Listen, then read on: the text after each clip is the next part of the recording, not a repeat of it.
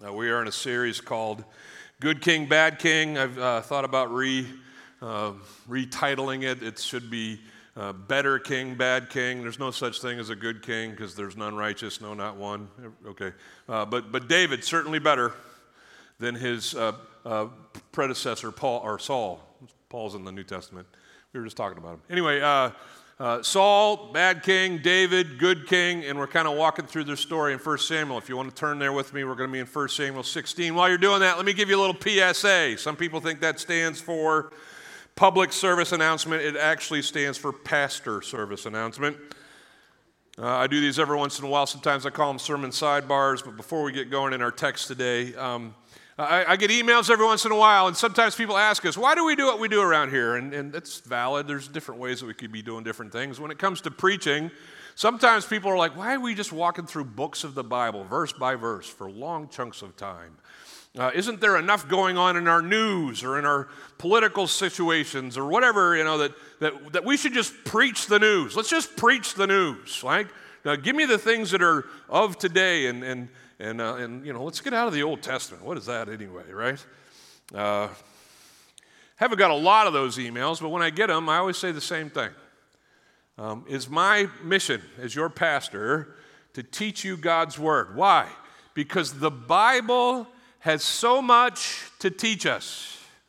There is so much in that book or on your phone that God has revealed to us that will help us with anything that's flashing across our screens in the news. I'll just remind you what Paul told Timothy as he wrote to his young pastor friend in Ephesus. In his second letter to him in chapter 3, Paul says this, that all Scripture is breathed out by God, inspired by God, and it's profitable for teaching. That's what I'm doing right now. For reproof, this is a great word. It basically is like it shines a light in your life. When you read the Bible and you let yourself be reflected in it, you'll find out this is God's standard. This is how I'm living. They don't match, right? And so that next part comes in as you read God's Word and you see that you are not lining up with His will for your life. You can be corrected by God's Word and go in a different direction. You can also be trained for righteousness, that the man of God, Paul's writing to his friend Timothy, he's a man, but ladies, you're in here too, that the people of God may be complete. It's this Greek word teleos, which means not perfect, but more like the perfect, the God who we serve, and equipped for every good work. Even as I was spending my weekend at home, I was reminded of this in just a menial task. I put together, I ripped the instructions, but I put together an Adirondack chair for our backyard. And as most things are these days when you buy them, there's some assembly required, right? And so who's opened a package that had the instructions in it, right? And then now they're getting really cool. They give you the parts, but they give you tools. I didn't even use this wrench. I don't know if you can see it. If somebody need a wrench, you can come get this after. But they're providing the whole thing, the whole shebang in the box so you could build what you need to build. And when I thought about it, these things had a lot in common with this, right? The instructions for life, God's given it to us. Certainly we've got to do some work in understanding them and rightly, as it tells us in the Scriptures, rightly divide God's Word, right? But the instructions are there. And then He gives us the tools, the means by which we can fulfill His hopes for us. I love that. So the next time you're building your Adirondack chair, just remember the Bible, and that's what God's given us, right? Paul wrote it this way to the Romans. Some people ask me sometimes, why are we always in the Old Testament? We're not. But, isn't the new covenant revealed in the New Testament? Why don't we just stay there? The whole thing is good, people.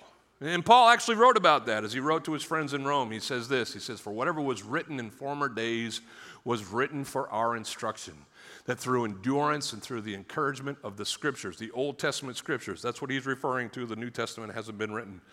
He says, these Scriptures give us hope. The Bible gives us hope to face the world that we live in. So I'll preach God's Word and we'll apply it to the world. And lots of times I have to remind folks that, yeah, we live in the world, okay? And it's broken, right? And sometimes we can just get so wrapped up. I'm going to encourage some of you to turn your screens off more often, okay? because you just get so like Chicken Little about everything that's going on in the world. And you come to me and you say, Mark, the world, fix it or talk about it. And somewhere behind the fears that you have in the world, God's word awaits. This is not the life that we live. This is not how we live. We've been called to a life that says, no. For thousands of years, God's truth has been revealed to us. And no matter where we find ourselves in history, this is our focus. And we look at this through this lens, and God sees us through. Are you with me? All right, public service announcement, pastoral service announcement, over. Can I preach now? 1 Samuel chapter 16. We're in this story of Saul, certainly. We've been hearing lots about him. But last week we were introduced for the first time. It's the first time his name's used in the scripture. David, the king who will follow Saul.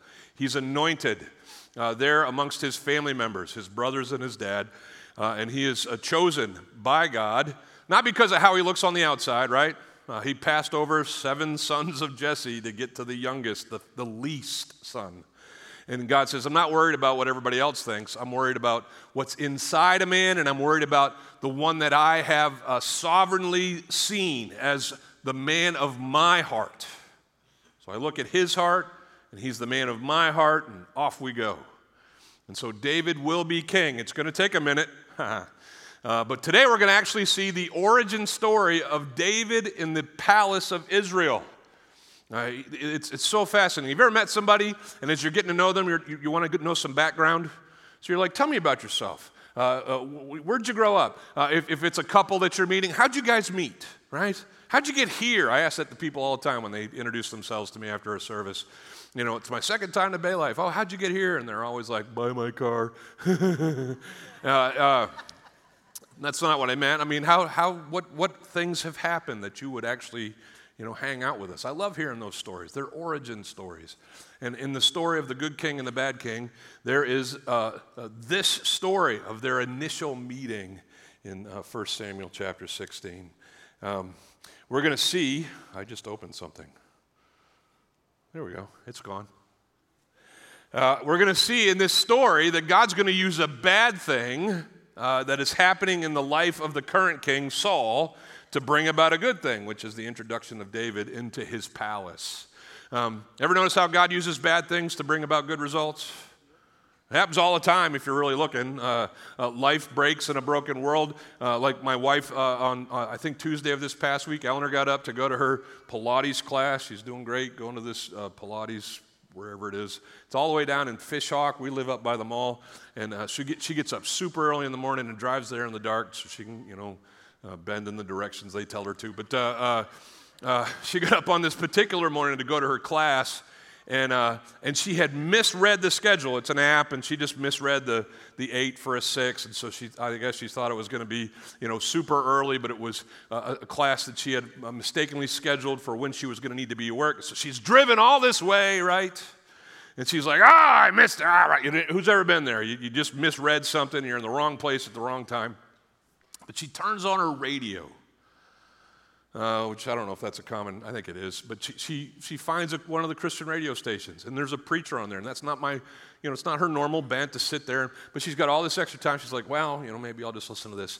And a guy named Charles Stanley, he's gone to be with the Lord, but one of his sermons was on this radio, and she comes, so I'm not expecting her. I think she's going to be in this class. I'm just sitting at the table having my coffee. She comes in, she says, Mark, you are not going to believe what I just heard. And she details for me, so excited about the things that she had heard in this message from Stanley. And I'm like listening to her the whole time like a good husband. I'm like, aren't you supposed to be at Pilates right now? Yeah, don't worry about that. And she's so excited for everything that has happened in the wake of the failure that was the Pilates class. Are you with me? And so this is essentially what we have here. In this origin story of Saul and David coming together. So we're going to get to that eventually. the stories told here in this last part of chapter 16. But I want to cover two very important contrasting truths about the Spirit of God and His presence in our life, or lack of presence in our life, as it's kind of used in the first verses I'm going to cover today. We're going to see the Spirit be rushing upon David, the new king, the newly anointed king, and we're going to see the Spirit of God leaving the current king. So let's talk about those two things. The first one's this: surrender to God. In life, we should all surrender to God. Why? Because that's what ushers in His Spirit in our lives. Look what it says in verse 13. Now, we're here at the anointing story of David. It says that Samuel took the horn of oil, which God earlier in our chapter had said, fill up your horn and let's go. Quit moping around. But Samuel takes his horn of oil and he anoints David in the midst of his brothers. How were those guys feeling?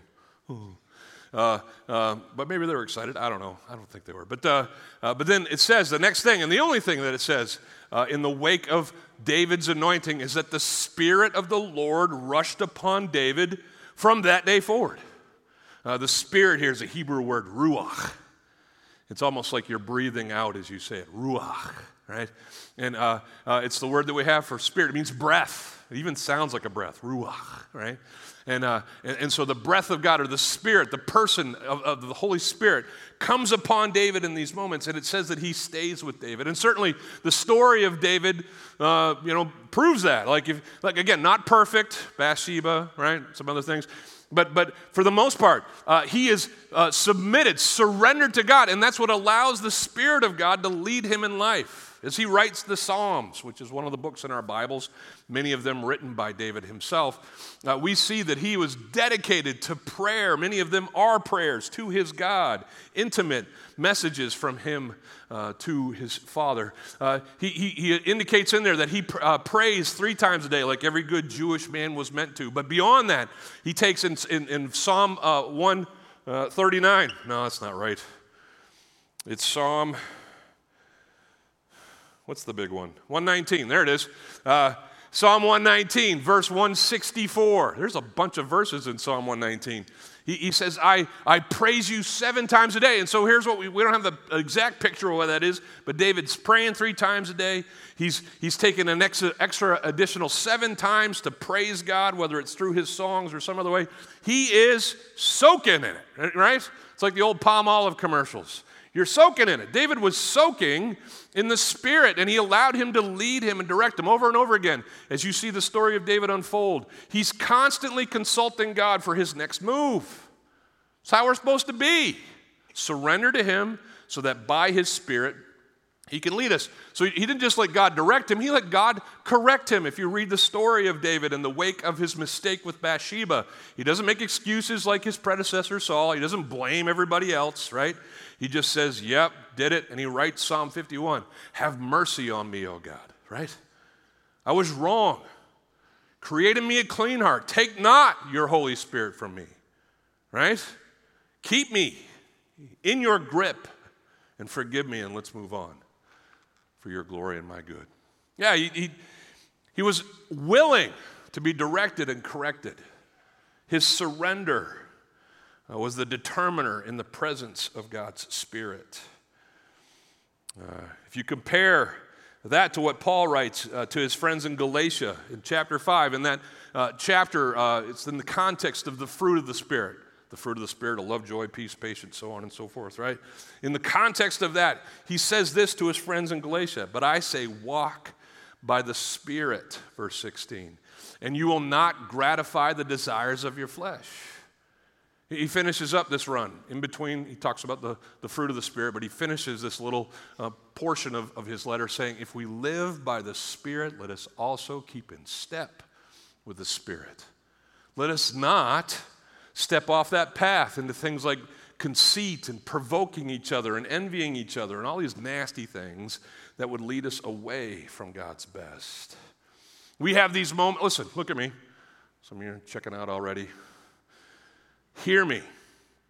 These moments are coming where you have the choice to surrender to God and be influenced and led by His Spirit, or to have conceit and think you know best and become a provoker of and an envier of other people and make messes in your life. They happen all day, every day, right? Mine was yesterday, same thing. The Adirondack chair, right? I'm sitting there, I'm making this chair. I'd already made one a couple days before. They came in as a set of 2, and so I knew what I was doing. I had been kind of familiar with the process, knew which bolts went where, and I'm in the living room of our house building this chair, and all of a sudden I sense the presence of another. My father-in-law, Byron, has shuffled into the room. Byron is an engineer by trade. He loves drawing plans and building things. He is, I believe, at the age of 91, still with us because he busies himself with projects. And so he, with his limited hearing, had somehow perceived that I was building something. I think he's got like this sixth sense for that kind of thing. And he appears in my, and he just kind of sits down on his walker. Because he's a man, he gets it. He's not going to start helping me without an invitation, but he's going to stare at me until I ask, right? And here's what I know. I can do this faster. I already know what I'm doing, all right? He can find something else to do. I'm walking through all the reasons that I could just stand there and ignore his presence. And they were all rooted in me and my comforts and my wants. And I didn't have this like huge prayer session. We didn't sing songs together or anything like that. But I sensed in that moment that God was saying, hey, bozo, love your father-in-law and let him help you build this chair. In his limited abilities, that means I had to bend over and hurt my back to make sure that I hold the Allen wrench as he uses the ratchet to cinch up the nut that's on the bolt.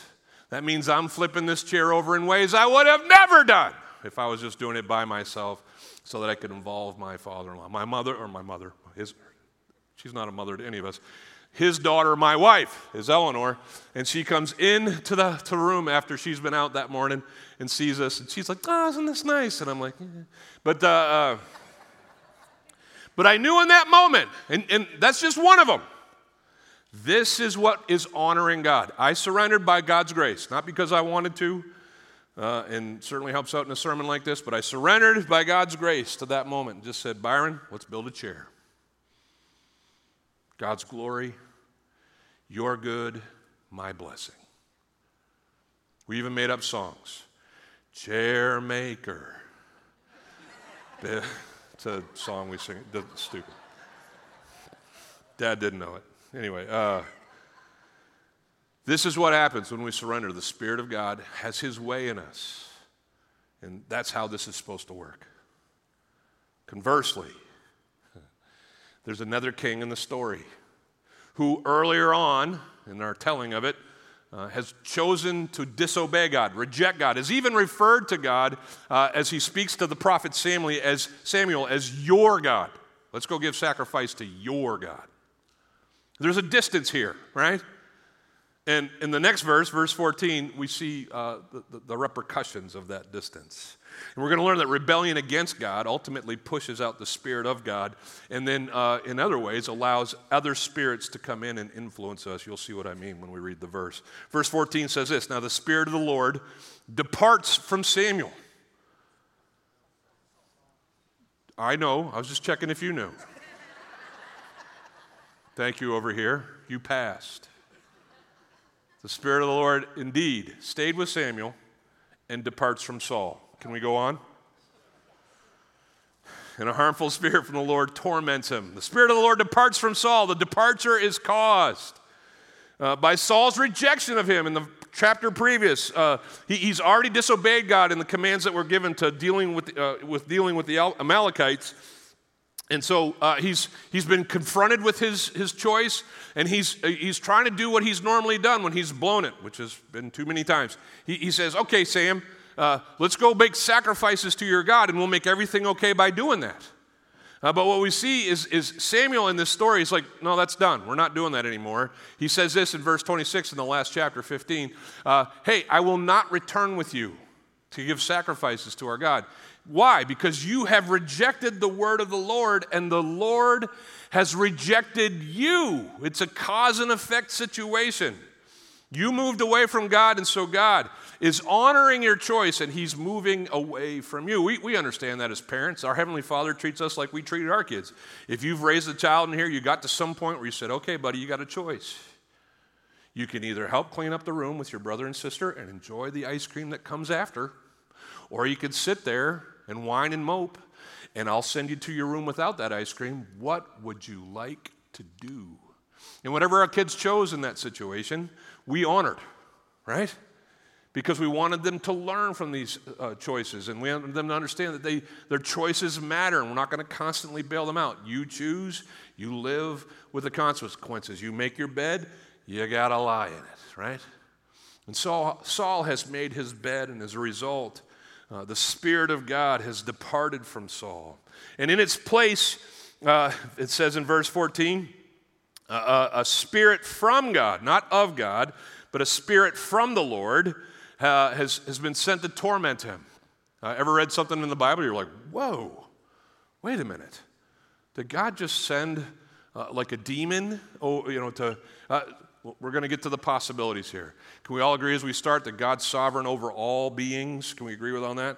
Now, some of the books I read this week said, well, maybe this is a situation where like God is sending one of his angels as an angel of judgment, like he did in the plagues of Egypt, when in Exodus, when the children of Israel were slaves and 10 plagues were beset upon Pharaoh and the people of Egypt. The last one was the biggie. Remember that one?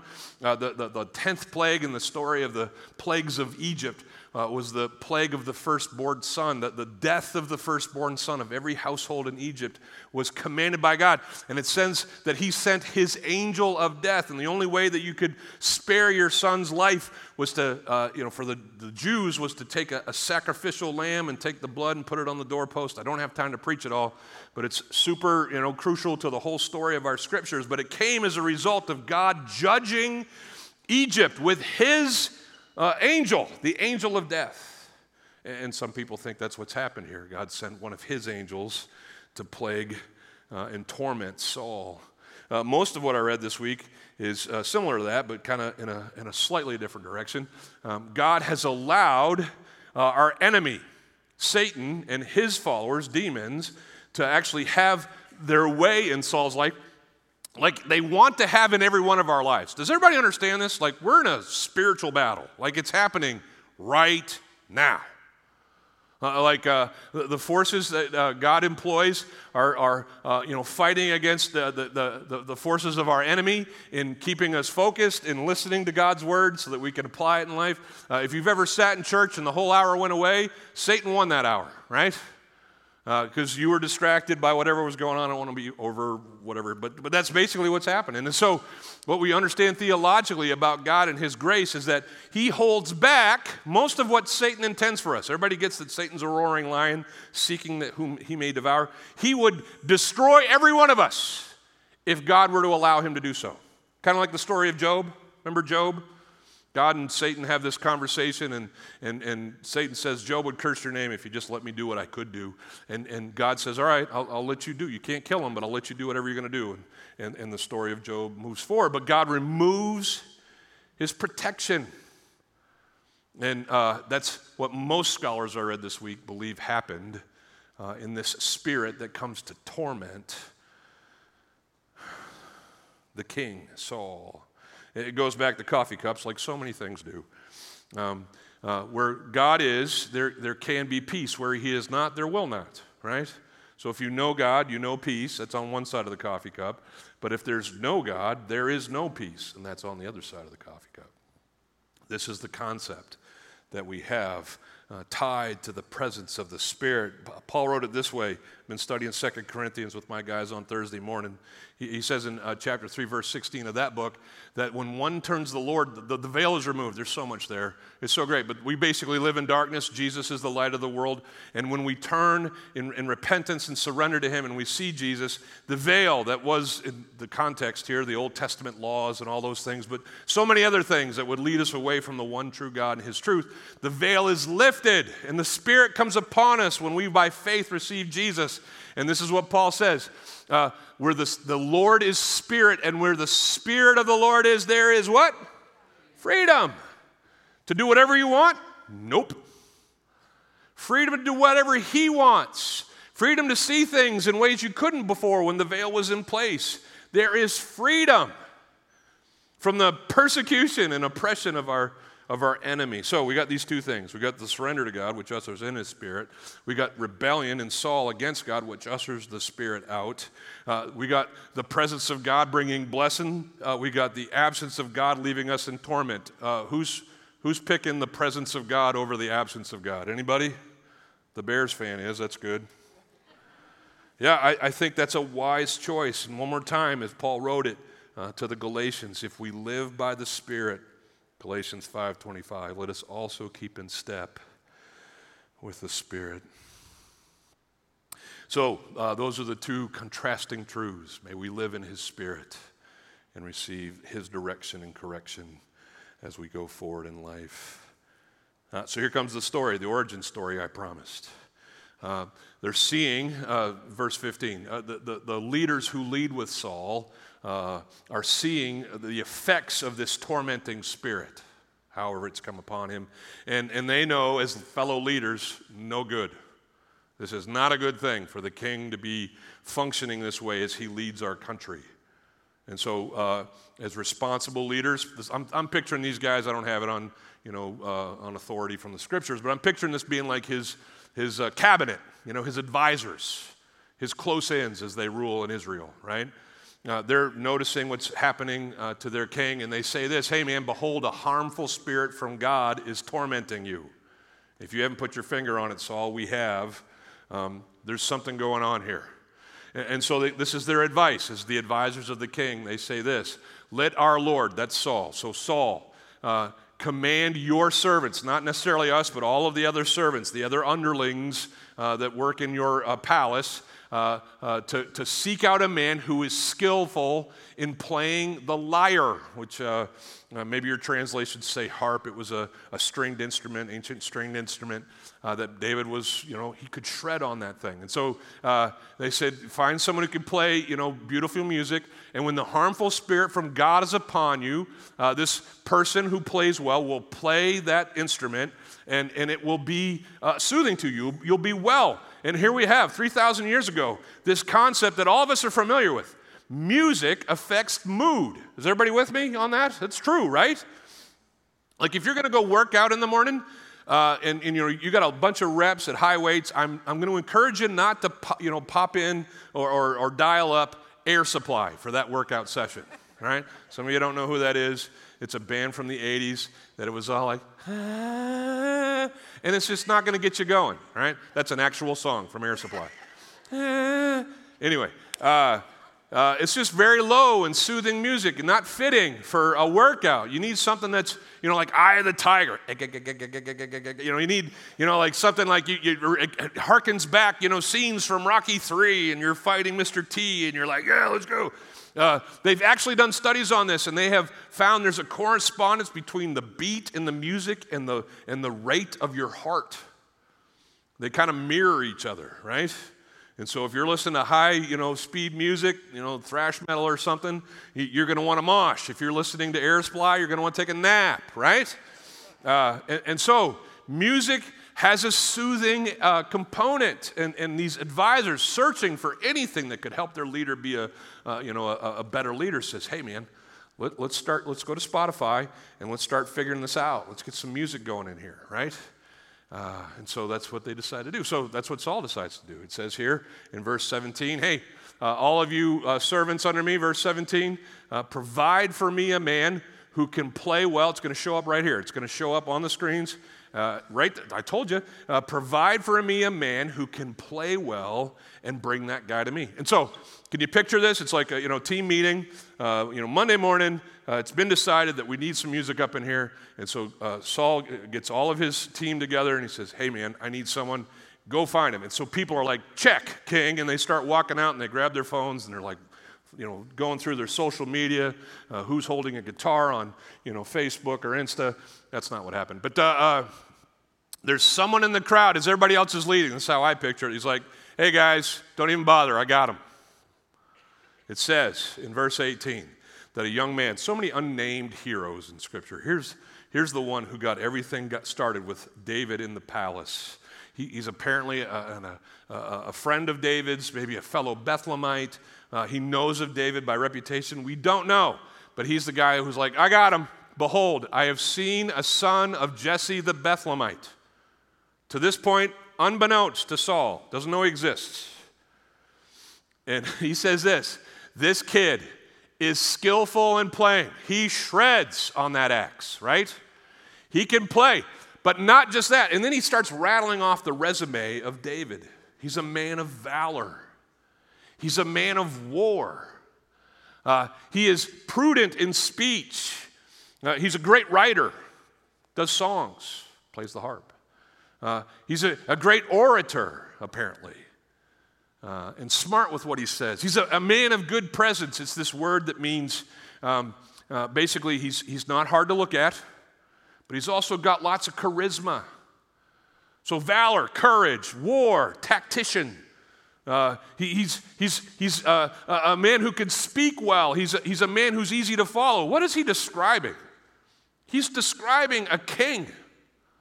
Like if Israel's going to follow someone, sure, he plays the harp, but this guy, he's something else. He saves the best descriptor of David for last. What's it say? It says, and the Lord is with him. All Saul wanted was someone who could play. But this guy's like, oh, you got to meet Dave. You got to meet Dave. Yeah, he can play, but he's so much more. And this is how Dave gets into the story of Saul in his palace. Saul, upon hearing about David, says, well, all right, let's get him. That's what the next verse says. He sends messengers to Jesse, and he says, hey, man, I heard you got this kid David who can play.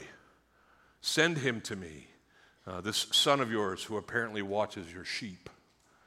And that's what happens. Jesse responds to his king wisely, and he takes a donkey. It's kind of like a trailer on the back of one of our vehicles, and he straps to it some bread from his ovens and a skin of wine, and slaughters a young goat that the king can have for barbecue, and he sends them with David his son. He says, "Here you go, the whole package, my tribute, my kid, you got it all, king." And it tells us that David came to Saul, and he entered into his service, starts playing. And Saul is so enamored with this guy. He loves him greatly, and loves him so much that he promotes him. Hey, intern, music intern, how about handling up on the business end of my armor needs? You're going to be the last guy I see before I go into battle. You're going to be the one that makes sure everything's, cinched up and I got everything that I need to fight my fights. It was a huge, esteemed position in ancient royalty. So David goes from being just, the background music to being like a trusted agent of Saul's. It goes on, it says Saul sends to Jesse and writes him an email like 6 months in, I'm guessing. And he's like, hey, David's staying. You're going to have to find someone else to watch your sheep. He's done doing that. He's going to stick around because he's found favor in my sight. I can't do without him. That's what you want to hear your boss say, all right? Can't do this without him. Got to have him. It says that Saul took this no-name, nobody's shepherd, not knowing he'd been anointed to be his successor, and he brings him into his employ. What a coincidence. You ever heard someone say that? What a coincidence. I hate that word coincidence.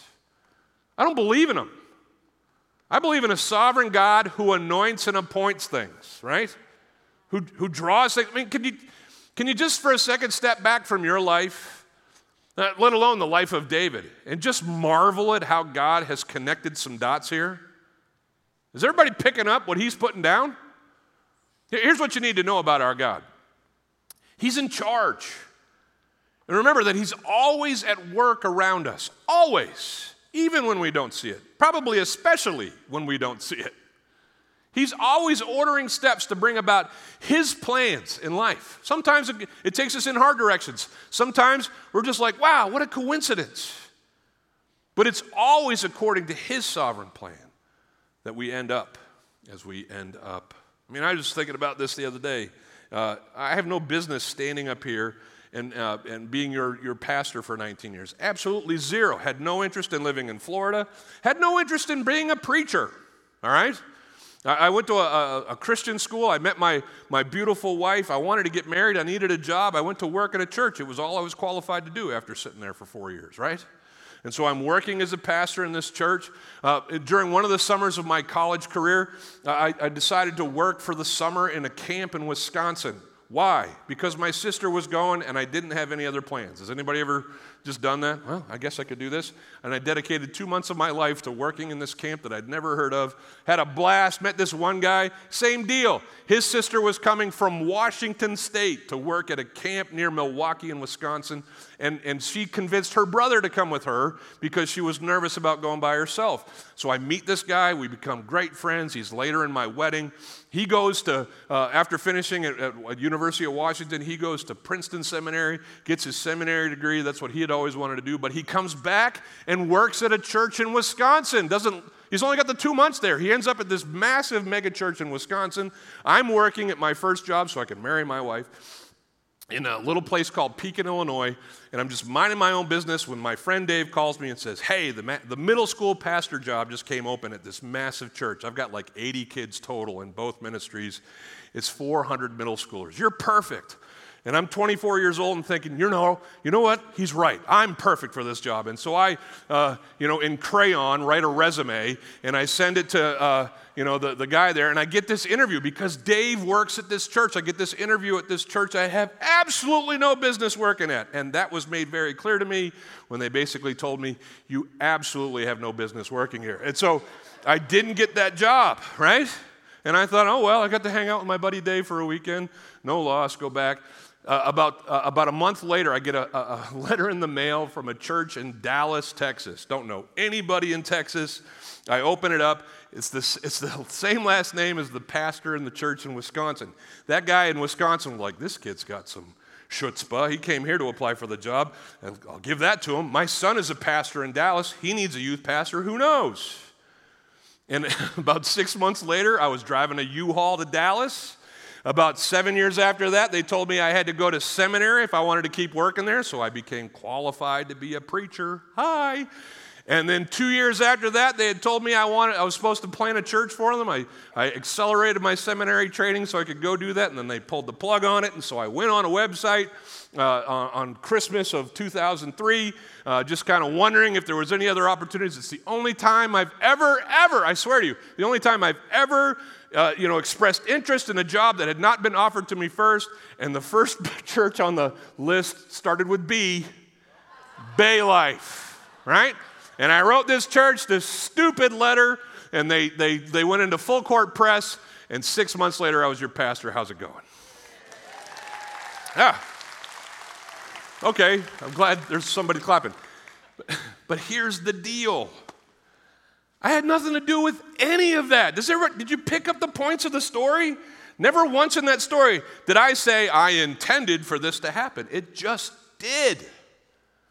And God has a way of moving the chess pieces around the board as he needs them so that what he has anointed, a middle schooler watching sheep, becomes the appointed, the next king of Israel.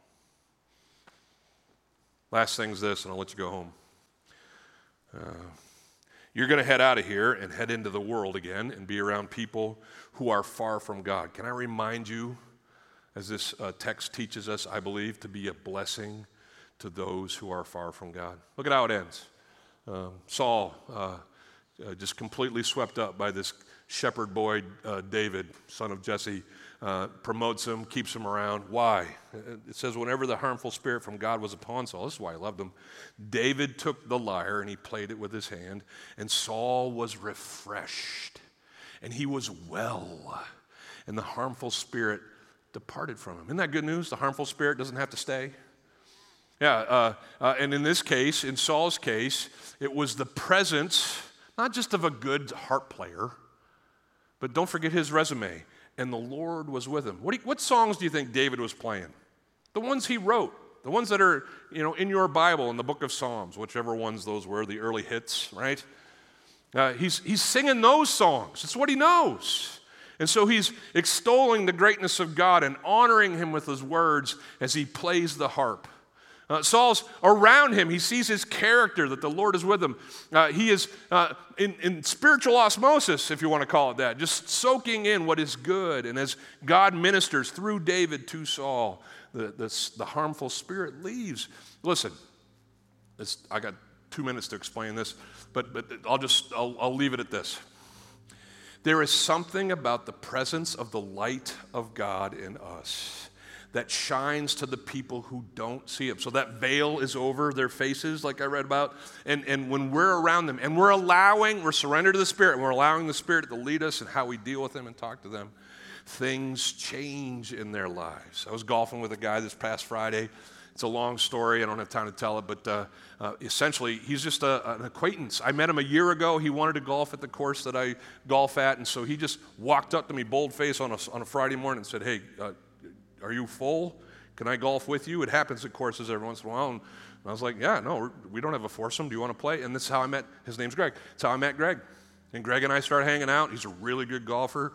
And we're just hanging out and stuff like that. And he would play with us, 2, 3, 4 times. Just keep kind of calling, and we traded phone numbers. Well, one of the times that he's calling me, this is about a year ago, he writes me a text, and he says, "You will not believe what happened on the way home. I was driving on 75 going, at a rate of speed, and a work truck in front of me, one of the ladders that was fashioned to the side of this work truck came loose, and it went through the passenger side window of the front seat of my truck." He's like, "Can you believe that? What a coincidence." Here I come, right? And I'm like, "There's no such thing as a coincidence, Greg." Texting him back. It's no coincidence that you went to a golf course and the guys that you managed to find would let you play were a pastor and 2 elders from that church. And there's no coincidence that you've been hanging out with me. And there's no coincidence that ladder missed you. God has something to do in your life. So I wish I could tell you we had this great conversation. He became a Christian. He ghosted me. That was it. Never heard from him again, right? I even texted him like a week later. "Hey, did I scare you off?" Crickets, nothing. Until this past Monday. "Hey, man, any chance I can golf with you this Friday?" "Yeah, bro, it's just me. You're going to have to sit in the cart with me." And you're going to have to listen to me talk to you. And we did. We had a great time. And I don't know what let him back. I think, there's whatever. He's just back in my life, right? And so I'm walking away from that like, what a coincidence. Nope. It's not. You're in the life that you're in the lives of those that you're in life with. At the appointment of God to be his light in their world, so that if they're far from him, they can move closer to him. So whoever your Greg is, I want you to pray for that person right now before we sing about the breath of our God. Just bow your head, pray for that person that you're in the life of that needs to see Jesus through you. Go ahead.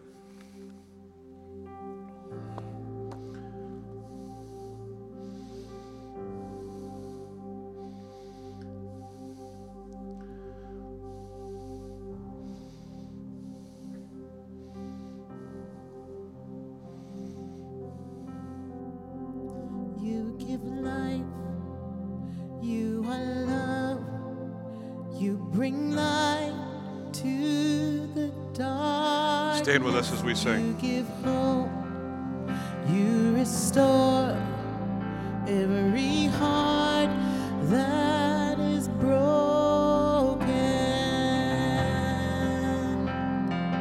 Great are you, Lord.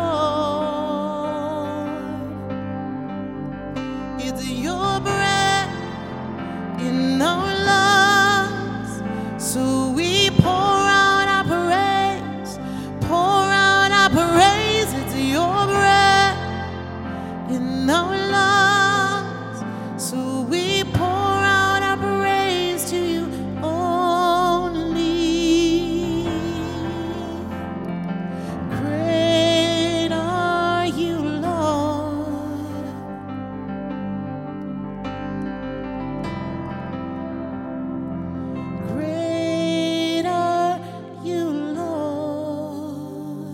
Pray.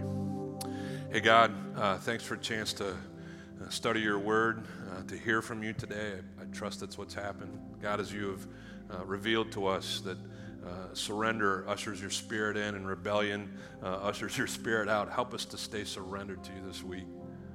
In life, just help us to submit to you in every possible way. Thanks for working behind our scenes, God, and making all things possible. All things work together for your good. Even if we're in a hard season right now, we trust that you've gone ahead of us into our future and you've prepared our way. Just help us to follow you, to trust you, knowing that you work. And then, Lord, as we just finished up, this breath that you've given us in our lungs, the actual physical breath that gives us physical life, help us to use that breath to form the words that encourage people and point them to you. Help us to be aware that we might be the only light that some of our friends ever see, and give us, God, the opportunity to make you known in the lives of those in our world. We love you, Lord. Thanks. You are life and love and light in our darkness. Thanks for giving us that. And we pray this in Jesus' matchless name. And everybody said, amen, and God bless you. Come and talk if you want. Have a good week.